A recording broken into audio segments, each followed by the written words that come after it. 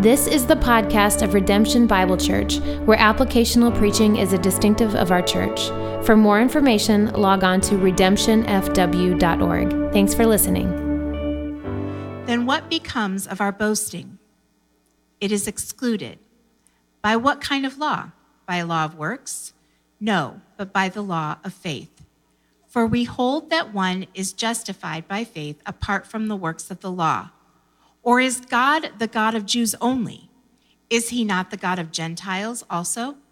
Yes, of Gentiles also, since God is one, who will justify the circumcised by faith and the uncircumcised through faith.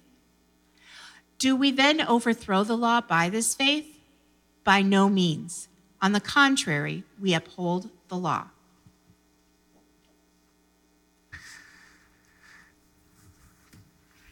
All right, I'm going to start the sermon with an illustration, and I hope you agree with me that this is a beautiful illustration, because what I'm going to do is I'm going to pour coffee into a coffee mug. Is anything more beautiful than that? Can I get a witness?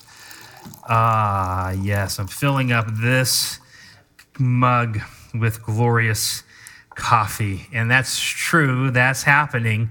But what is less evident is something else is occurring simultaneous to pouring the coffee in.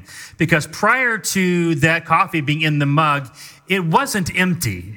It's filled with something.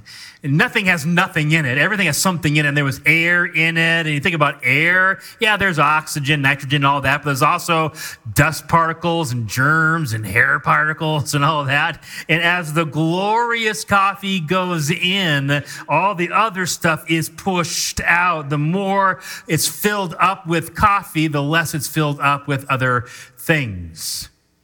Carefully moving this back so I don't spill this. And by the way, I say glorious coffee. Truth is, I like old decaf coffee that we never drink. We're just going to fill it up with really good coffee, you know what I mean? But the point is that as the coffee goes in, other things come out. And I want to talk to you this morning about faith.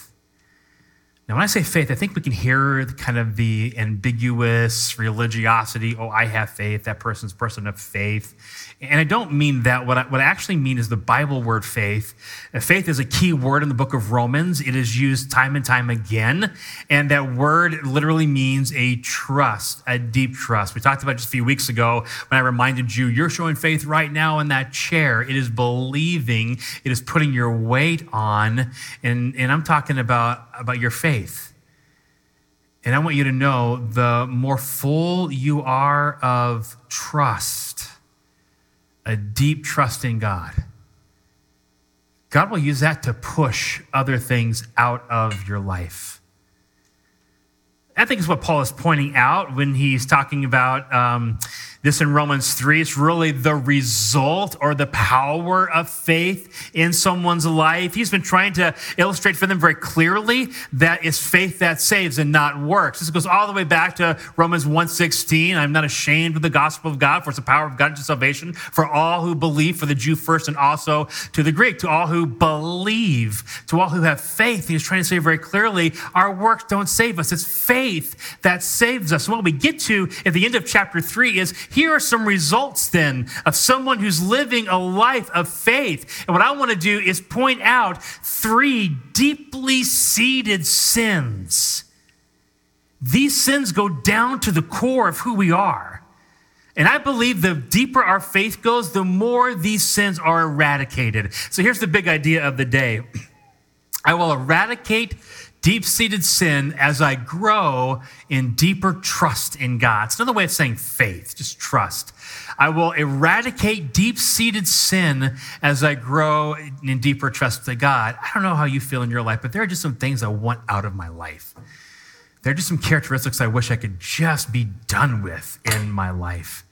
And I could preach about a lot of things, but what I'm going to do is take from the text today. What is the text teaching us? And we're going to grab this text and point out 3 deep-seated, these are sins that go deep in our soul, but deep-seated sins that can be eradicated as we put more trust in God. So write this one down first. Less boasting and more trust in God's glory. Less boasting and more trust in God's glory. And that's coming right from, obviously, verse number 27.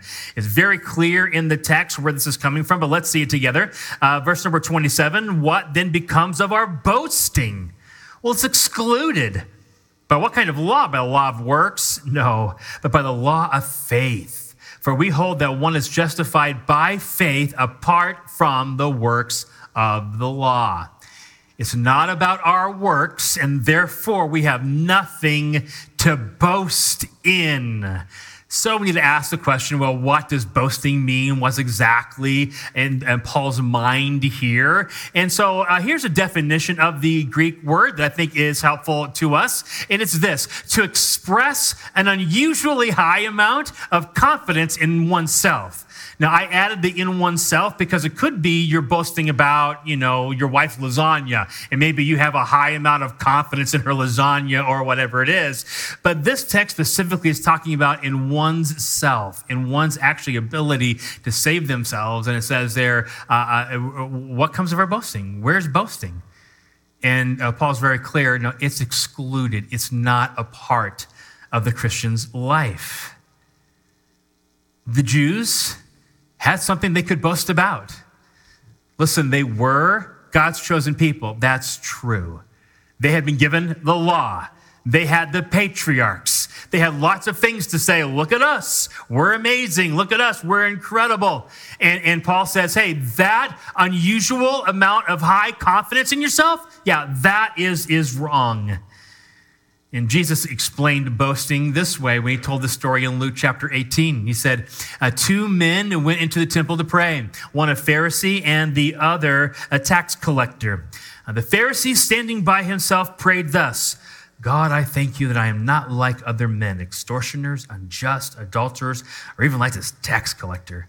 I fast twice a week. I give tithes of all that I get. I do this and I do that. I read my Bible every day. I pray every day on my way to work and for my meal times. I give to the church.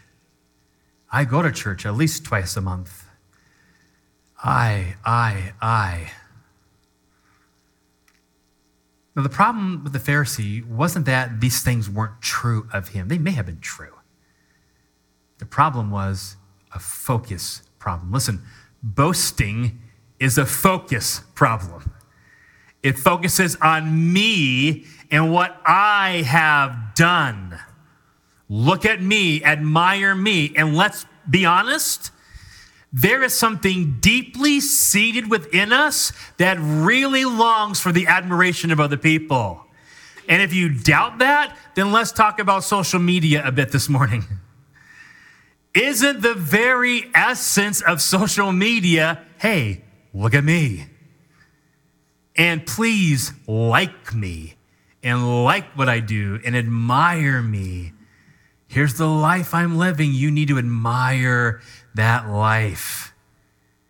There's a whole occupation now that's a YouTube influencer, which is all it is look at the amazing life that I live, and you can be like me and live my amazing life too. I do this, I do that. I drink my water out of a Stanley cup.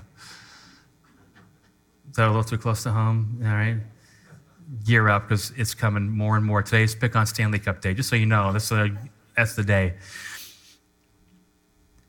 I don't know. I've seen myself doing this too frequently. Look at me. Look what I have done, and be impressed by me, and we want to show the world, and we deeply desire this admiration that comes, and so we boast. So I'll say it this way. There is no room for boasting in the gospel. Or to say it a little more clearly, we can boast in the gospel. We should boast in the gospel. Can I get a witness? I want to boast in the gospel, but boasting in the gospel is all about boasting on what God has done. The focus is on God, not what I have done. There's no room for personal boasting. There's no room for bringing myself up in that, not in the gospel. So personal, selfish boasting, there's no place for that in the gospel. But now the word means more than just the expression. It's the expression of something, and that something is a super high confidence in oneself. And so maybe you don't boast, but maybe you really believe that you've got what it takes to make things happen. And maybe your struggle is, you know what? I'm pretty smart. I can figure stuff out. And I'm pretty confident in my ability to get my head on something. So I'll say it this way. There's no room for self-reliance in the gospel. You know what this problem needs? This problem needs me. And I tell you, this is a struggle that I know I have. Adam and I have shared this in as we've tried to grow in this in our time as pastors of Redemption, because we both really admire people who can just get stuff done. Like, we love people who can just get their heads down and get stuff done. we've often said, you know, people I like people who can jiu-jitsu a problem into submission. That's what I like. Because our belief really is, well, if I can just get my head in this and my resilience and my determination, we can get this figured out. Now, you need to have confidence as a pastor. I think that if you don't have confidence, you shouldn't do this. But where should my confidence as a pastor be? Who should my confidence be in, church? It should be in God. My confidence should be in what God can do in spite of me. And this problem doesn't need me getting my head around it, though I got to get my head around problems. The ultimate hope for this is that God is in control and God has this, and I need to trust in the Lord. It's not my works. Now, let me show you this in the text, okay? Look at this in the text. We'll do there's a lot of statement there, a lot of application. Let's get into the exegesis, the picking apart of the text, where this comes from. Let's look at verse number 27. What then becomes of our boasting? Paul says it's excluded. By what kind of law? By a law of works? No, but by a law of, what's the word, church? Faith. For we hold that one is justified by faith apart from the works of the law. So the whole point of the gospel is, I don't have what it takes. The whole point of the gospel is, I can't do anything to earn this. That's why Paul said to the church in Ephesus, for by grace you have been saved through faith, and that not of yourselves. It is a gift of God, so that no one can boast. And if you even had one work to bring to the table when it came to your salvation, then you can brag about that work. But to really come to the gospel, we have to believe we have nothing to offer. We can't do this. Let me prove it to you that we can't do this. And let's just talk about the 10 Commandments for a moment. I found this picture. Apparently, this dude is still really into the Old King James. That's fine. We'll work with it still. So here are some of the 10 Commandments. One is we should not covet. So covet is to look at somebody else's stuff and say, ooh, I wish I had that for me. How are you doing on that? And social media is like all about this, right? Look at this and look at this. And oh, I wish I had that. And oh, I wish I took that vacation. And oh, I wish I had that car. And oh, I wish I had that cup. It's coming. There's lots of them that are going to come. That's just another one of them. But you know, that's like the covetousness is just inbred in us, and we want. How are you doing on that? Like, we've already failed. The Bible says, don't bear false witness. Scripture is filled with thou shalt not lie, so to speak, or don't lie. In fact, Proverbs says that 6 things God hates, 7 are abomination to him. The first thing is a lying tongue. So God hates lies. Have you lied? And even if you say, no, I don't lie. I hate lies. I don't lie. Lies are the worst thing that can happen. Well, you're not lying doesn't get you to heaven. It doesn't. It's not by works. Don't commit adultery. And then Scripture says, or Jesus said later, to look at a woman with lustful intent, you've already committed adultery in your heart. And so, man, we're just talking the 10 Commandments. And by the way, when we say law, law biblically, understanding that, yes, it's the Old Testament law, and some of that Jesus fulfilled and did away with his coming. But really, when you talk about law, and often why the Bible uses the word law, is any commandment of God. That's both Old Testament and New Testament. So remember, God gives commands, that's law. And we fail them all. We fail in obeying the word of God. And therefore, we have nothing to bring to the table. So what do we have to boast about? The gospel tells us straight up there's nothing we have to be proud of in ourselves and to boast about in ourselves. So where is boasting? Boasting is, there's no room for boasting in the gospel.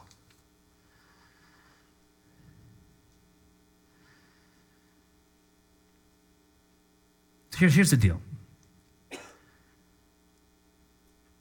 I don't want the focus on me. I'm nothing. Where should we want the focus to be? On God. See, here's what's happening deep-seated in our hearts. We believe that for life to be satisfying, for life to be joyful, we need a little admiration. I need people to think well of me. If life's going to really be good, I need some likes. I need some encouragement that way. I need some, and we want a little bit of that glory, so we boast, so we post. So we believe that we can do it, that we have enough. But the more we live for our glory, that pushes out living for God's glory. And what's the thing that really satisfies our soul? It's God's glory. And I just have to believe that deeply. So it's trusting that God's glory really satisfies, trusting that's not about me and my glory. So less boasting and more trust in God's glory. How's that going for you in your life? I'm not good. I kind of doing a lot of boasting recently. Okay, well, let's talk about what to do about that then, and we'll get to there at the end of the sermon. But here's the next one. So number one, less boasting, more trust in God's glory. Here's a second sin that's eradicated from the gospel. It's this: less prejudice, more trust in God's glory. Less prejudice, more trust in God's gospel, I should say. Less prejudice, more trust in God's gospel. Now, as soon as I put the word prejudice up in a congregation full of mostly white people, I automatically get some, whoa, hold on a second, pal. Where are you going with this? We're not prejudiced, we're not racist, and there's some pushback. Well, listen, I'm not calling you racist today.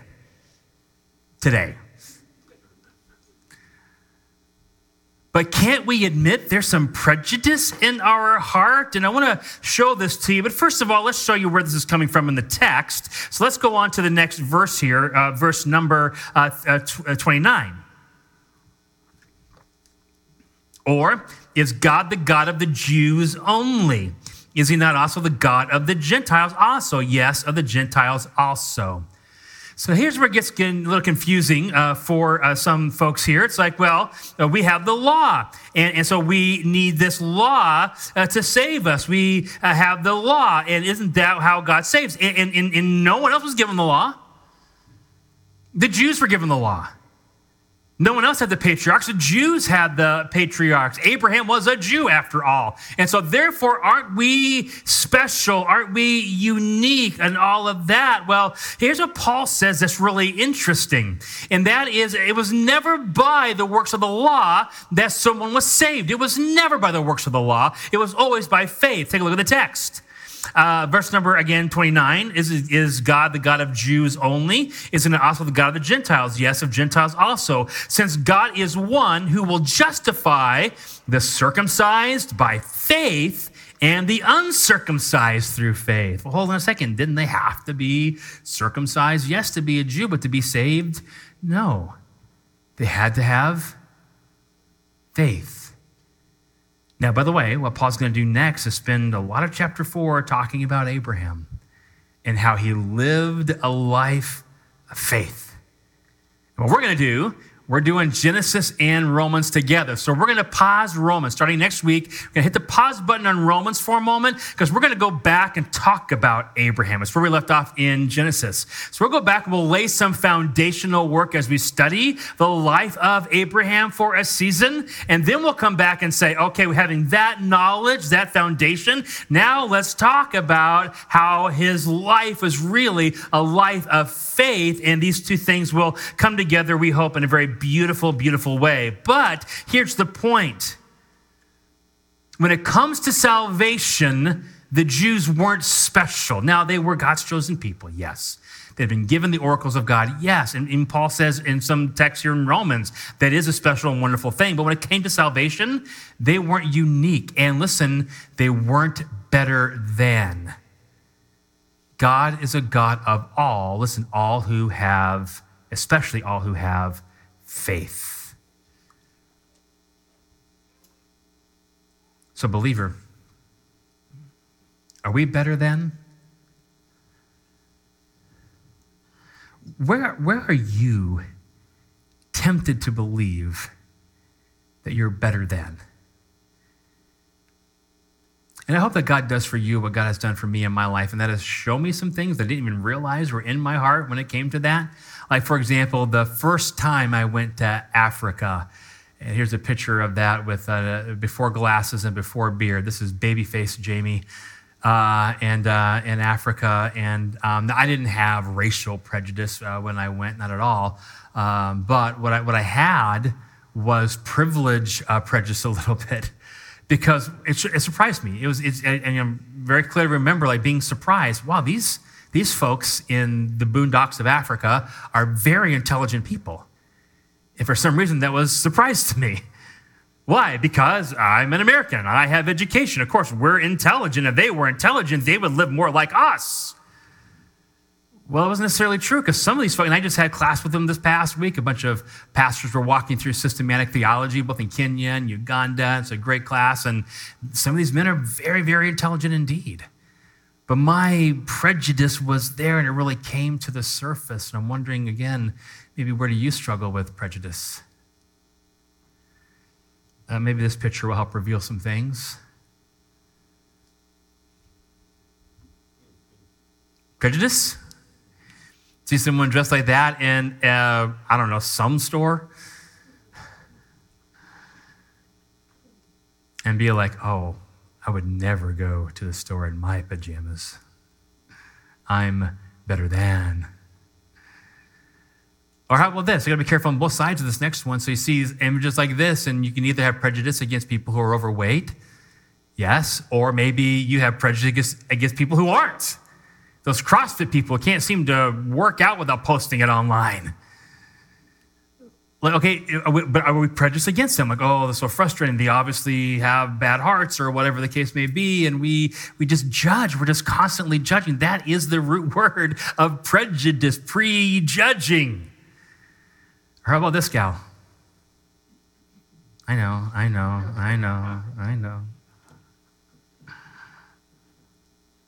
I'm really miffed, because I stood at Target for hours and didn't get one, so I'm really miffed about it, actually. I'm not. I didn't do that. I don't know. I guess I know that in my life, if I'm being honest, there have been times where it's been evidence that I've prejudged others. And so, okay, like you said, less prejudice, more gospel. How does the gospel impact that? Well, think about it, man. The foundation for prejudice is I am better. But the gospel reveals that we are truly better than no one. The saying goes, the ground is level at the foot of the cross. But it's really true. We're all sinners, and we all need Jesus. The question is, do I really believe what we say about ourselves, or do we really believe what God says about us? We're not better than. And so listen, the more I fill up with the truths of the gospel, right, the more my life gets filled up and I trust what the gospel has said about who I am and what God has done, man, the less I can look at other people with judgment at all. Why would I judge anybody else when I'm not worthy of judging anyone, anything? And that deeper faith, that deeper focus on the gospel pushes out that prejudice.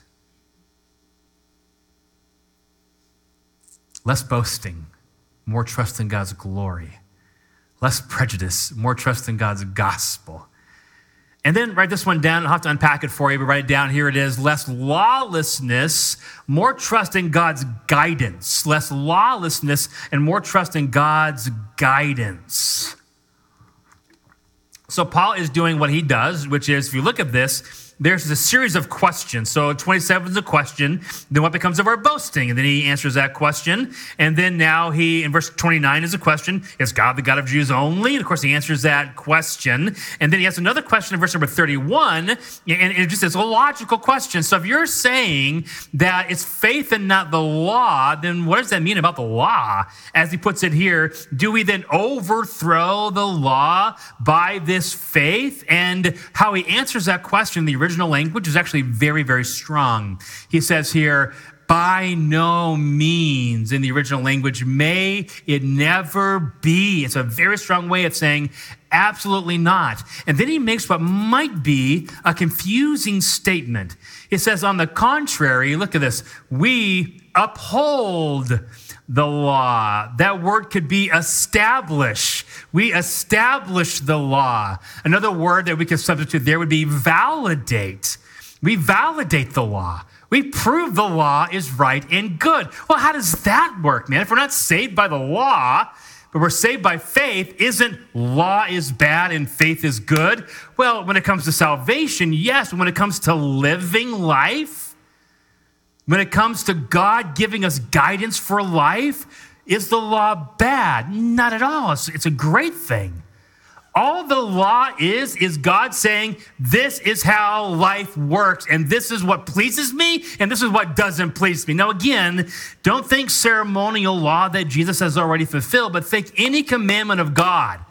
All the commandments of God are given to us to help us live life to the best. I'll say it this way. The best life you can live is one in obedience to God's word. The most joyful life you can live is one in submission to God's word. It is God's word that gives us direction in how to live life best.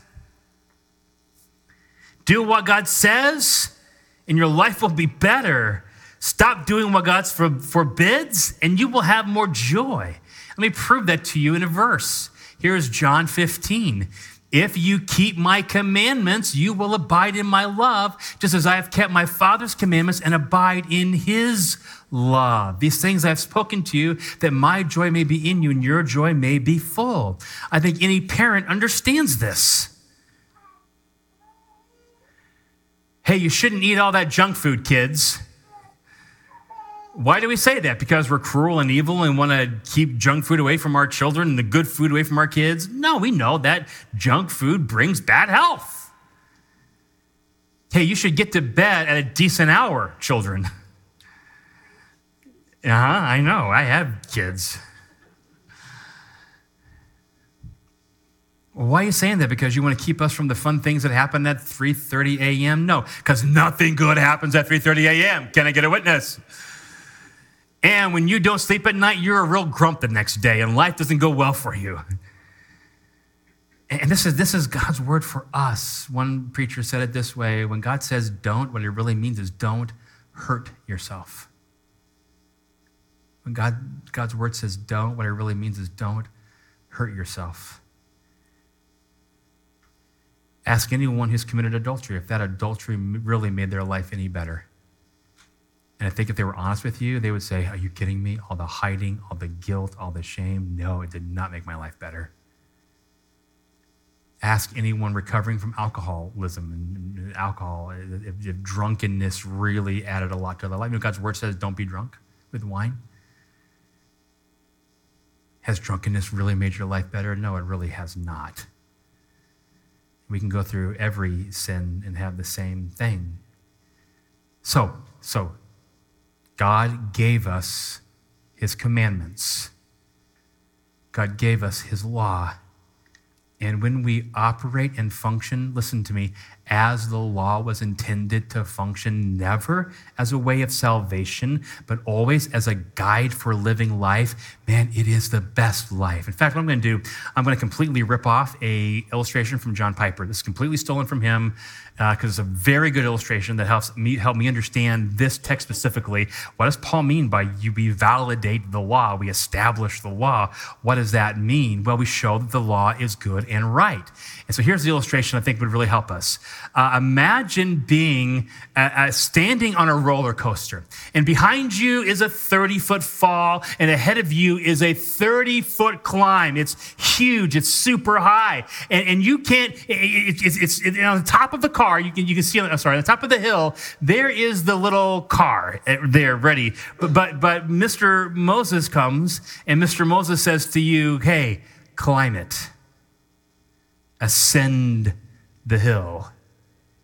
And you're like, whoa, okay. All right, so you start using the railings and the track, and you begin trying to climb it up, and it's hard, it's difficult, it's a steep climb, and you slip a little bit, and you catch yourself, and you're trying to go, and eventually you say, I can't do this. And then Mr. Paul comes along, and Mr. Paul says, no, come down, listen.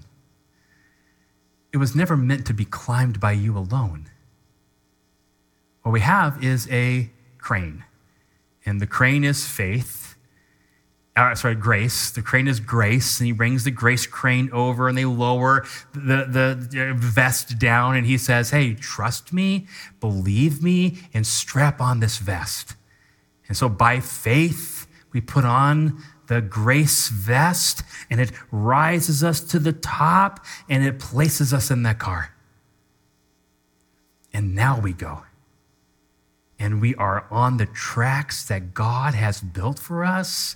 And it's a ride, baby. It's a ride. And there are high highs, yes, and there are low lows. And you come all the way around to where you were standing. But now you start at the top of that 30-foot climb, and you zoom down that hill and zoom up the other side because it's always been by grace. Now, does that mean that the structure of the roller coaster was bad and wrong? Not at all. It was given to make the ride a thrilling ride, if we use it for what's intended. And that's what the law, that's what God's commandments are meant to do. It's the best life.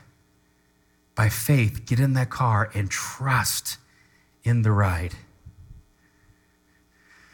I say trust in it because aren't there times in your life when you don't trust what God's word has said? That we believe it really isn't going to bring the best life?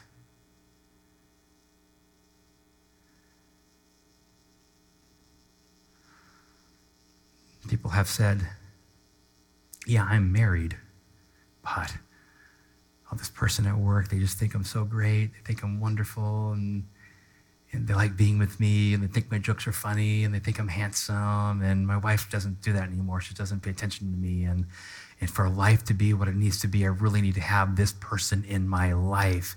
Even though God's word says adultery is wrong, some people have said, I need this for my happiness. And what that is not trusting in God's word. Yeah, God's word says don't be drunk with wine, but man, I want to party. I want to live life. I want to enjoy it. So I'm going to set aside God's law to do what I want to do. And though we might never deny that God has a law, we live like God's law doesn't matter. And we live like his law doesn't actually make life better. But what we need is more faith, deeper trust. God's word is right. I'm going to trust it. It's that deeper faith for all of these things. A deeper faith in God's glory, that it brings satisfaction. A deeper faith in God's gospel and what it tells me about who I am, and a deeper faith in God's guidance, God's word as a way of living life. So, how do we respond today? I'm going to have the worship team come now. How should we respond to this? Isn't your temptation kind of right now to say, okay, man, I'm sick of my boasting. I'm sick of, my lawlessness. I'm sick of all of this. What I'm going to do better. Tomorrow I'm going to do better. And I want to say to you, that's the opposite response, right? Because it's going back to the works to do better. It's not your works that are going to save you. What we need to do in this moment is trust deeper. Not do better, but trust deeper. Listen, to eradicate deeply seated sin, we need to have a deeper faith. And to get that, God's word says, faith comes by hearing, and hearing by, church, do you know it? The words of Christ. What we need in our lives is more focus on the words of Christ. We need more focus on his word and the gospel.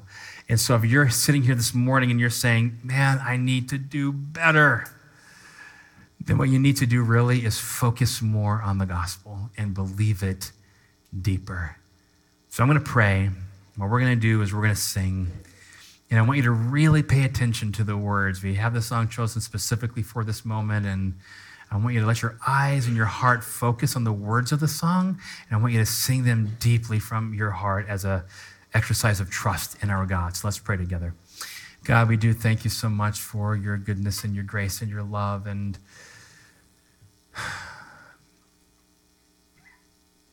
Lord, I'm sick of the boasting that I have in my life. I'm sick of the prejudice that I see creeping up in my heart.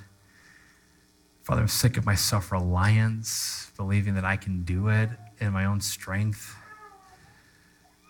Lord, I'm really, really sick of times when I choose my heart desires over what your law has said. And Father, I just need help with that. And the way I get help with that is by staring at the gospel and asking you, Father, to deepen my trust in you.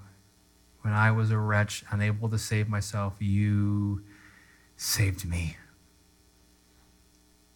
God, pour that deeper into our hearts this morning, even as we sing this song for your glory. In Jesus' name, amen.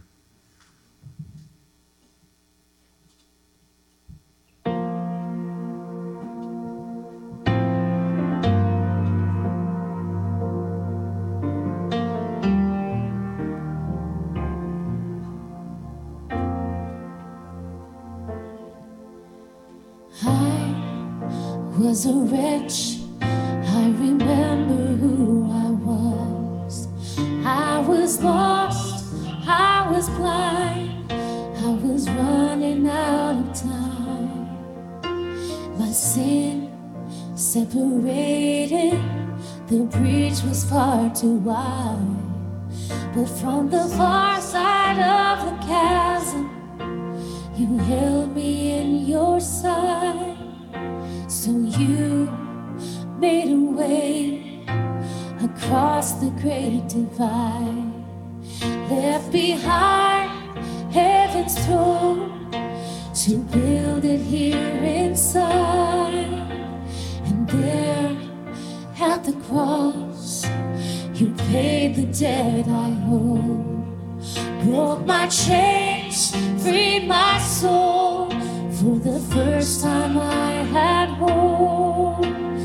Thank you, Jesus, for the blood applied. Thank you, Jesus, it has washed me white. Thank you, Jesus, you have saved my Lord, brought me from the darkness into glorious light.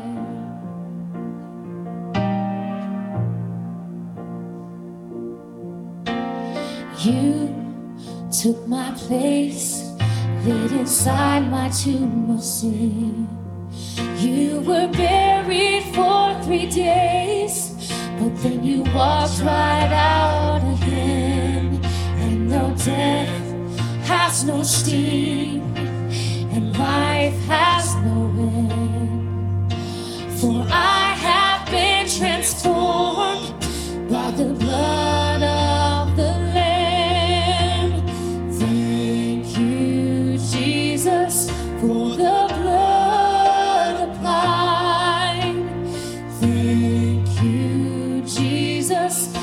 has washed me white. Thank you, Jesus, you have saved my life, brought me from the darkness into the glorious light. There is nothing stronger than the wonder-working power of the blood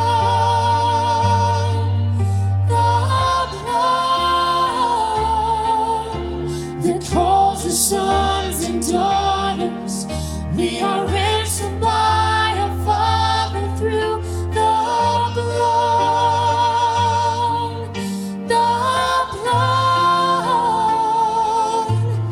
There is nothing stronger than the wonder-working power of the blood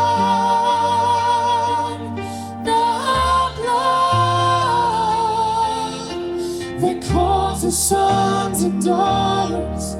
We are ransomed by our Father through the blood,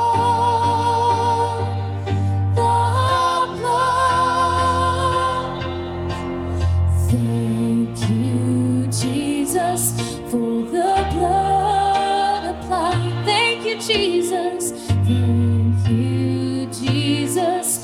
It has washed me white. Thank you, Jesus.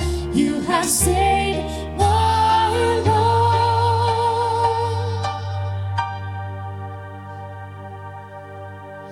You brought me from the darkness into the glorious light.